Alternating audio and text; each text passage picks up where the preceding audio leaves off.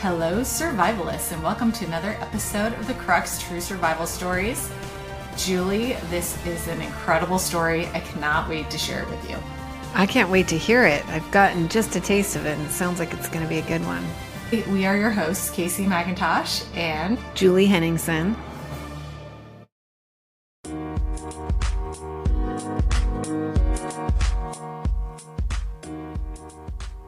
Today, we are going to be telling a story per the request of my friend, Bob Hayes. Shout out to you, Bob. He just couldn't get enough of this story, and rightfully so. It's pretty insane. In today's episode, we're diving deep into an incredible survival story that captured the world's attention. 4 Indigenous children aged 13, 9, 4, and 11 months old disappeared into the heart of the Amazon jungle after a plane crash, showcasing the remarkable power of human resilience. This happened this year. Imagine this incredible scene, the rescue mission in southern Colombia over lush green rainforest with nowhere in sight to land a helicopter. Men rappelling out of the chopper to the forest floor to hoist the children one by one, exhausted and dehydrated, up to the wings of safety. I can't wait to hear this story, Casey. I remember when it was in the news briefly. There were quite a few news stories about this just because it's completely shocking to imagine 4 children alone with their own devices in a jungle that is just immense, with plenty of dangers, as we'll get into in a minute. Today we're stepping into the depths of the Amazon rainforest, an enchanting yet enigmatic expanse that has intrigued explorers, scientists, and adventurers for centuries. The Amazon rainforest is a sprawling and awe-inspiring masterpiece of nature. It's often referred to as the lungs of the earth. So this prolific wonderland, if you want to call it that, blankets 7 million square kilometers, shrouding the Amazon basin of South America. Within this expanse, there is 5.5 million square kilometers that have rich emerald green hues of the rainforest itself. Stretching across 9 nations and crossing diverse landscapes, the Amazon holds a mesmerizing mosaic of ecosystems, each teeming with unparalleled diversity of life. 60% of the Amazon is in Brazil, and Peru, Colombia, and other nations also boast a corner of this majesty. There are 390 billion trees standing in the Amazon, belonging to 16,000 distinct species. That's amazing. So many trees and species, yeah. I know, it's crazy. So, as one might imagine, the weather in the Amazon includes an exorbitant amount of rain, and it's also hot and humid. The rain occurs year-round. The temperature in the Amazon in Colombia ranges between 71 degrees Fahrenheit or 22 degrees Celsius and 88 degrees Fahrenheit or 31 degrees Celsius. And it's rarely lower than 67 degrees or above 93 degrees Fahrenheit. Pretty predictable. That sounds like a pretty nice climate, pretty predictable. It does sound like a nice climate in some ways, but in May, it's typical to get 6.9 inches of rainfall, and the average rainfall in May is 20.1 days of the month. Most days are raining. Also, the humidity, I found this from a website called bmpcolombia.com. They reported that humidity level is, quote, muggy and oppressive, and varies little throughout the course of the year, remaining at 98%, which is astounding. That sounds less comfortable. Yeah, agreed. Right. I don't know if you've spent very much time in any humid climates, but that is pretty exhausting to be surrounded by that much moisture all the time. Yeah. It's like weight, oppressive weight. Another thing too is that nothing dries out when there's that much humidity. You know, you're always wet. Mm-hmm. Yeah. I found it interesting that the Amazon has a large population of people. There's over 30 million people from 350 different ethnic groups. And these ethnic groups are further divided into 9 different national systems with 3,344 formally acknowledged indigenous territories. So tons of diversity, it sounds like, not only in the forest, but in the cultures. I'm sure it was exciting for the 4 children, and their names are Leslie, she was 13, Selene, 9, Tian, 4, and Kristen, 11 months old, to embark on this journey with their mother, Magdalena, and an uncle from an Amazonian village of Aquara to the town of San Jose del Guaviare. The family are members of the Witoto indigenous group. They were going to see their father, who'd fled the area because he had been threatened by a guerrilla group. He was worried that the group was going to try to recruit his children. So I'm not really sure why they didn't go with him to begin with. But they boarded this single-engine Cessna 206 the morning of May 1st, 2023, heading northward. The pilot, Hernando, communicated with air traffic control around 7:43 a.m., informing them of engine failure, as stated by aviation authorities. Shortly thereafter, the aircraft disappeared from the radar and descended into a densely vegetated region about 110 miles from its intended destination. I wanted to add that during the search efforts, details regarding the history of aviation in this region were unveiled. Indigenous activists have been unsurprised by the plane crash. They've been accusing the airlines of operating in the Amazon and putting profit above safety. And the Colombian government failed to uphold any safety standards. The indigenous advocacy group called OPIC stated, quote, "The Colombian state is responsible for this tragedy and all those similar, alleging an absolute negligence of controls and procedures for air safety in the area, mentioning also that indigenous people in the region have limited options for travel and may need to risk their lives to travel when travel is necessary." Oh, that's not cool. Right. Hopefully they don't have to travel very often. I would imagine it's not terribly common for those indigenous people to travel, but maybe I'm wrong. Or maybe most of the time they're traveling by foot. I'm not sure. Or boat. Canoe, I know, is a popular mode of, or common mode of travel. So much water. Right. Hopefully that's safer, but I would imagine that there's probably risks involved doing that as well. Yeah. Search crews began to look for the plane crash, and it was led by the Colombian military. Due to bad weather, it took them 16 days to locate the Cessna, along with the remains of the deceased, which included the pilot, Magdalena, and the children's uncle. Were there only the 6 passengers on the plane to begin with? Correct. There was evidence of children remaining at the crash site, which included a makeshift shelter, some hair ties, a baby bottle, and there were also some small footprints. I would imagine that this left a feeling of eerie anticipation and fear in the hearts of the rescuers, but also they were hopeful because they assumed that the children were alive since they didn't find them there. Colombia's military took pains to highlight its search and rescue efforts to the public.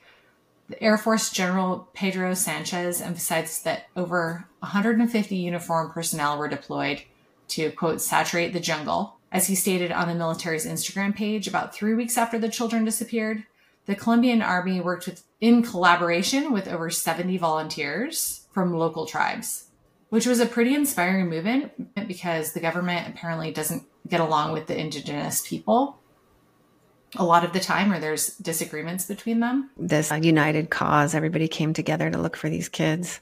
Right.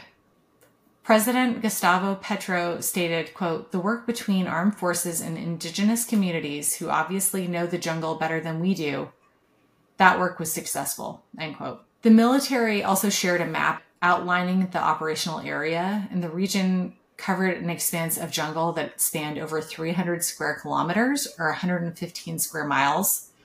To picture the size of this area, imagine the island of Manhattan and multiply this by 6. Oh, that's big. I was thinking needle in a haystack, but the Air Force general said it was like finding a flea in a huge rug that moves in unpredictable directions. Yeah. Yuck. They did focus a lot of their efforts in the area surrounding the plane wreckage. Rescuers attempted to use some clever approaches, which included attempting to communicate with the children using the recorded voice of the grandmother speaking their native indigenous language. The grandmother said, "Leslie, this is your grandmother. I'm asking you a favor. You must remain calm and stay put." I just think that's brilliant because one of the things I know about lost kid behavior is that kids tend to maybe even hide from rescuers because they're scared and they're nervous and know they're trained to be weary of adults. So what a great idea to have a familiar voice.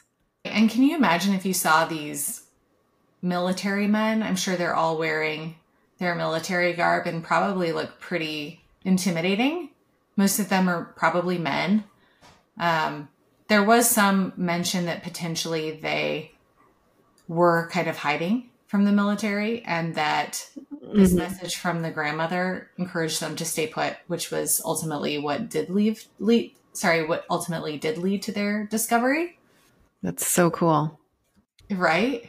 These rescuers were working 16-hour days, risking the dangers of rainforests, including all the critters. Soldiers were dropping boxes of food around in the jungle, and helicopters were lighting up the jungle floor at night so they could continue to search. Meanwhile, the relatives of the missing children held on to the belief that they were going to be okay because they're familiar with the jungle terrain, and they were remaining optimistic about survival. The children's uncle, Fidencio Valencia, expressed this sentiment in an interview with a Colombia TV outlet, saying perhaps they're concealing themselves. Maybe they're not aware that a search is underway. After all, they're just children. But we maintain our hope that they're alive and have access to water, as water signifies life. So simple and so true. Right? The initial few days of frantic searching turned into weeks, and then 1 month, and then a week after a month, and the rescuers hung on to hope and belief that children were still alive as time continued to tick on. The world was likely bracing itself for a story of horror and loss, but we all underestimated the resilience of these kids and the impact of their indigenous experiences.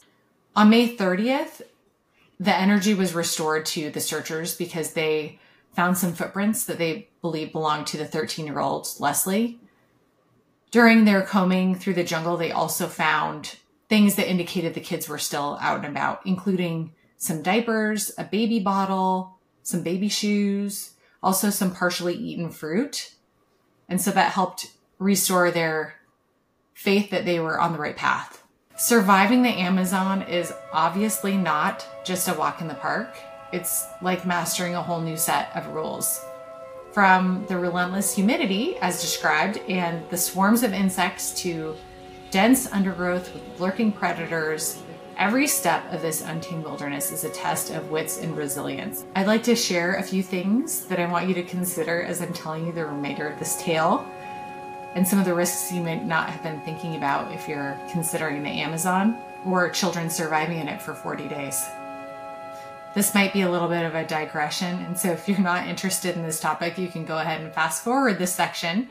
But of course, the animals, there's a lot of predatory animals in the Amazon. The first thing that I came across was the green anaconda snake, which is 30 feet long and weighs 500 pounds. That's a big snake.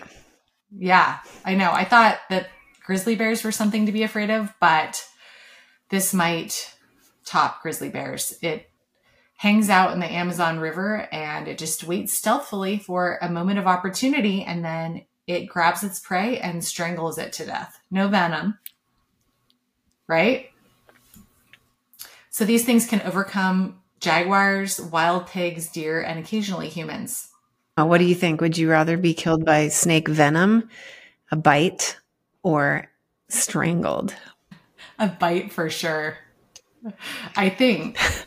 I think so too. Might be more drawn out, but might be less disturbing.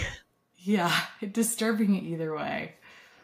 Okay, so the next thing that I found about the Amazon animals that are creepy are red-bellied piranhas. And I didn't really ever think much about piranhas, but apparently they go on these feeding frenzies where a bunch of them group up and strip all the flesh from the bones of a prey in minutes. They're scavengers and they rarely go after humans. You know, I spent a little time in the Amazon in college in Ecuador on a semester abroad program. I can't remember exactly where we were, but we were in the Ecuadorian Amazon and we bathed in a river. It wasn't the Amazon River, but it was a tributary. And piranhas were nibbling on our legs. It was like a little tickle, but they were definitely piranhas. So they weren't after us, but we could feel them just checking us out.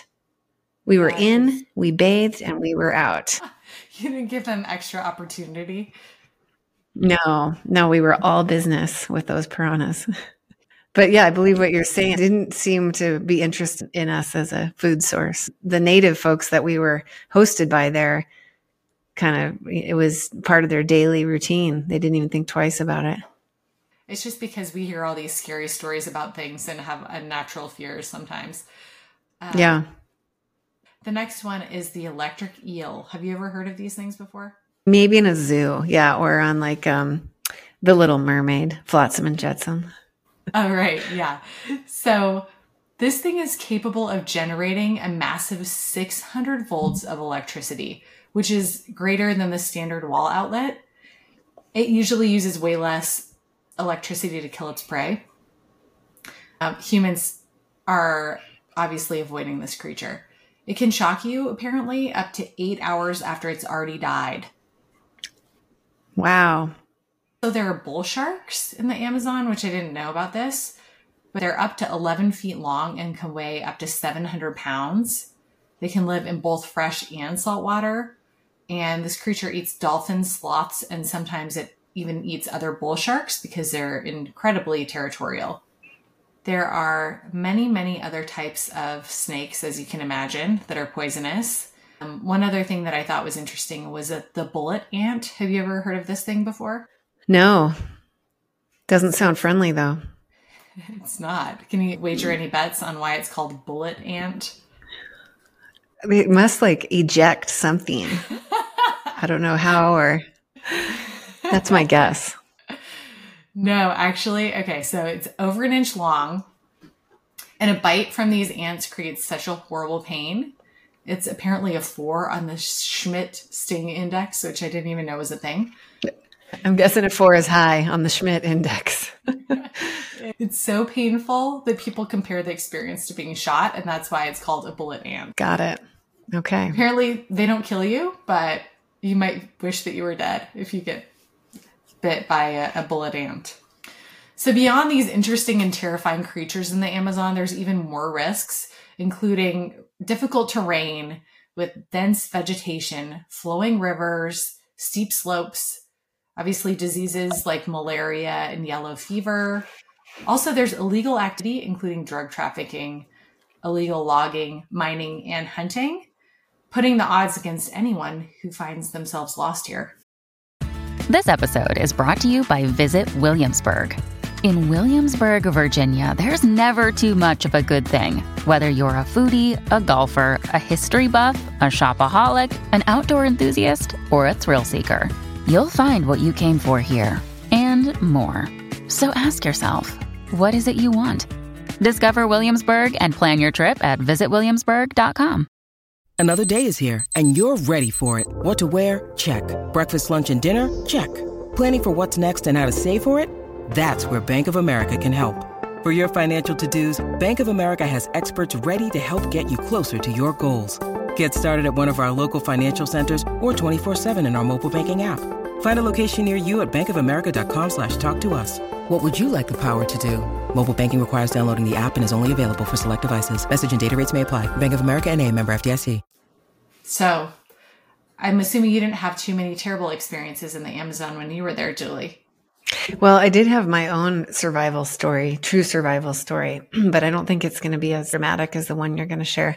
I was backpacking from the place we were staying in the Ecuadorian Amazon to the Peruvian border, and I slipped on a wet log and dislocated my patella carrying a heavy pack and had to hike out with this partially usable knee injury, partially unusable knee injury. But I survived. In my imagination, what would make that so much worse is if you were stumbling around and some snake took it upon itself to make an opportunity of your unfortunate situation. Thankfully, that did not happen, Julie. Yes, I did not have too many close encounters with critters. The piranhas are the only one that kind of stands out in my mind. Well, that's probably a good thing. We can only imagine what those kids were going through. In details that came to us after the discovery of the children, we learned that the children's mother survived for 4 days following the crash and ultimately perished. The father of the 2 younger children was not the father of the older 2 children, and he told the media outlets that the children's mother actually told them to leave the site. Gosh, that's so tough. That's so awful. I know. I cannot even imagine that. So much stuff these kids went through. The kids left the crash site also to find food and water, but I would imagine that leaving dead bodies would be a good idea since there are scavenging animals in the jungle. I don't know if that was contributing to their thought process. Yeah, or their mom's thought process. Right. 13-year-old Leslie fed the 11-month-old Kristen baby formula that she removed from the plane and later gave her water with cassava flour when the formula ran out. The remainder of the children survived by eating the cassava flour from the plane, and they had initially 6 pounds. When they ran out of that, they consumed some seeds. They also had knowledge about rainforest fruits that were safe to eat. There's an anthropologist that lived with the family and studied the family and stated that the children were well prepared to forage in the jungle because that's where they were raised. And she said on NPR's Morning Edition that they're always climbing and running in the trees of the jungle. She also said that the fruit the children were eating was called wansoko, a fruit that's similar to passion fruit. The seeds they found are known as milpeso, and these seeds are full of vitamins and oils. Miraculously, they also found a box of the food that was airdropped by the Army. Yay. Right? I wonder what was in that box and what that was like, that experience of opening it. It must have been like Christmas morning. Yeah, or better. Hopefully it wasn't full of cassava flour. I hope it had like one chocolate bar in there. Oh, yeah. I hope it had all kinds of junk food for those kids. Cheetos. It'd be really like Christmas morning. Oh, yeah. I'm sure that was very exciting for them. These kids were pretty resourceful. And when I was reading through all of these articles, I was just thinking about what my kids would have done if they were in this situation, because these kids, they grabbed everything that they could take from the airplane that could help them in any way. And some of those items included a mosquito net and a plastic tarp. So those things, I would imagine, could make or break the potential that they could stay alive out there. So at night, what they were doing, they were layering the mosquito net with banana leaves. And I think they were sandwiching themselves between the mosquito net and the tarp on the bottom. Okay. I was just thinking, my kids can't even remember their sweatshirts when it's time to leave the house. Exactly. Their school snack to take in their backpack. Right. And you have to think, like, with the age distribution of these kids, I bet so much of this smart decision making and thoughtful approach was this 13-year-old Leslie. I bet she was that was holding these kids together. Just, knowing how kids behave at those different ages. Right. And she probably had a lot of experience being the person in charge anyway, because that's just the way things tend to go when you're the oldest sibling, especially if you're a girl, I think, is that you're sort of the second in line. Right. Yep. I'm sure, had years of experience. The children's uncle mentioned that they avoided predators and insects by hiding in tree trunks. My husband and I were just talking about what our kids would do in a situation like this. Not like I would be the first person to survive this situation, because obviously there's a lot of things that could get in between you and survival. The other thing I was thinking about was the way that the father must have been feeling this whole time his kids are out in the jungle. Just that longing and anticipation and the fear. Yeah, or just not knowing how much hope, especially a month later, how much hope to hold, when to kind of expect the worst. Right. The massive search operation involving the Colombian Army and indigenous trackers and volunteers continued. The lead man on the job, Army Lieutenant Colonel Oscar Garzon, stated, quote, "We are not losing hope because we know they are alive. That was the task." Sounds like a lot of really positive resolve on the part of the rescuers. Totally. Despite the statement of dedication and the motivation of the teams looking for the children, the search was a difficult one for Army members and Indigenous volunteers. One volunteer named Alberto Acosto said it was tough going. He spent 19 days in the rainforest helping with the search. He mentioned that they saw deer, small tigers, and many snakes. In an effort to find the kids, some of these indigenous groups took an ayahuasca brew made from jungle plants in hopes of having visions that would guide them towards the children. Yeah, I can understand that. I think that's a part of their culture. Right. Did they have the visions? I didn't see anything that indicated that they had visions that directly aided in finding them, but I'm sure it didn't hurt anything. Yeah. Use your resources. Right. The children ultimately were found by a Belgian shepherd dog named Wilson. The dog joined them in the last few days while they were out there, giving the kids hope because they knew that somebody was close. Then finally on day 40, they were found by the human search party in a small clearing that was 3 miles away from the original crash site. And what was crazy about this is that the rescue crews had already been in that area 2 times previously, and they predicted it was about 70 to 170 feet away from the kid, which is wild.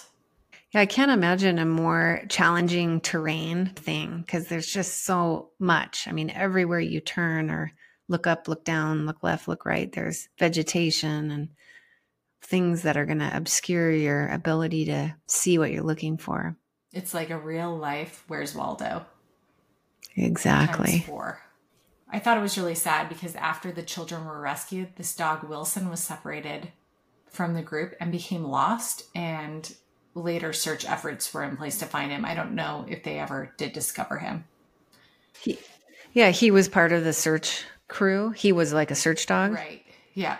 Yeah, that is sad. I hope they found him. No, the children's grandfather stated that Wilson became their faithful friend before their rescue. Yeah.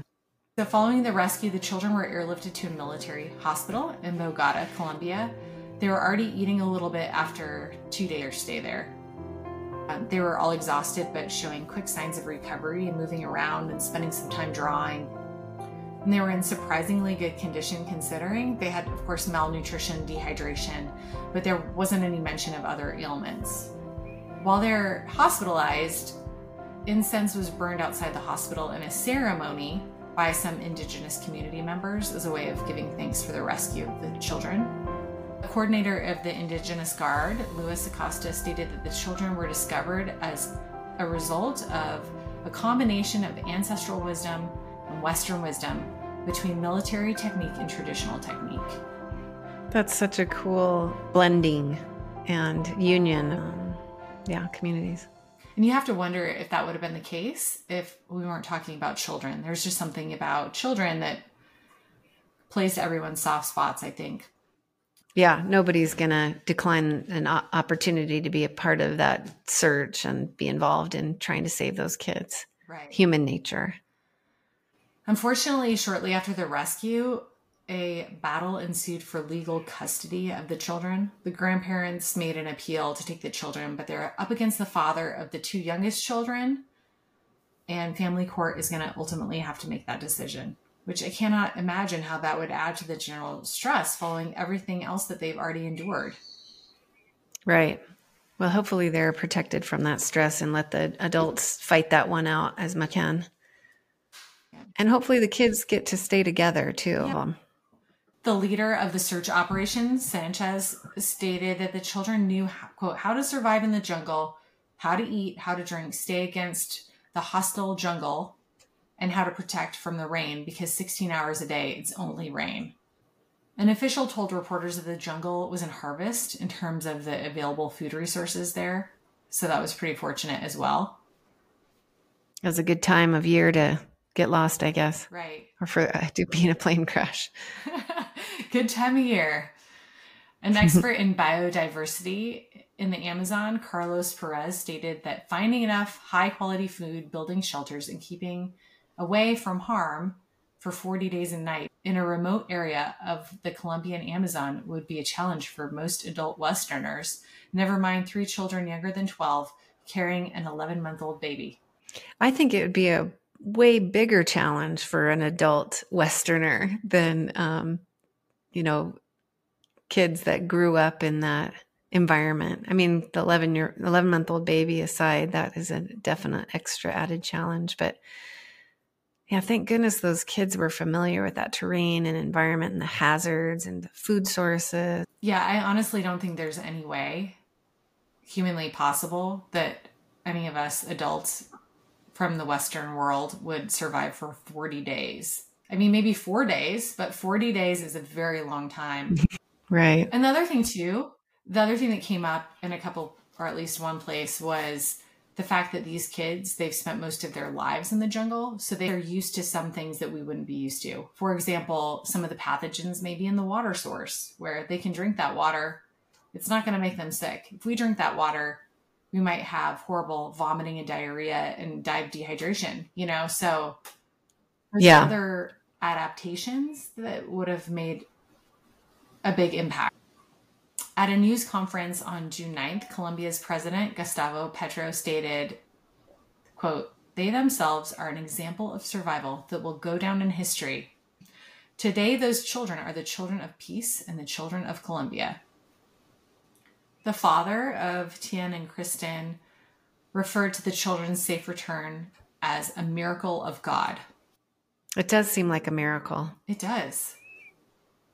I think that we can agree this story is either inspiring because of what these kids were able to persevere through, or it kind of makes me feel like a failure as a parent because sometimes I wonder if my kids can make themselves a peanut butter sandwich.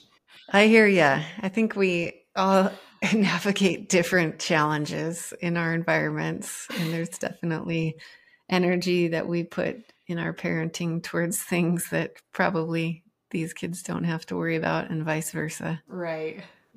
In conclusion, these children had to be incredibly clever, patient, and skillful to survive that ordeal that included a terrifying plane crash, the death of their mother, 40 days wet and alone to be rescued, and now finding themselves in a custody battle.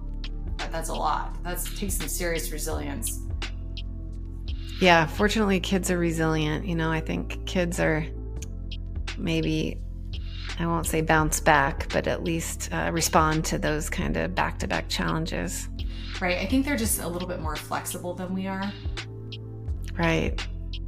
They also, it sounded like they had a supportive community and a family network that can help them kind of brace through some of those challenges after the fact.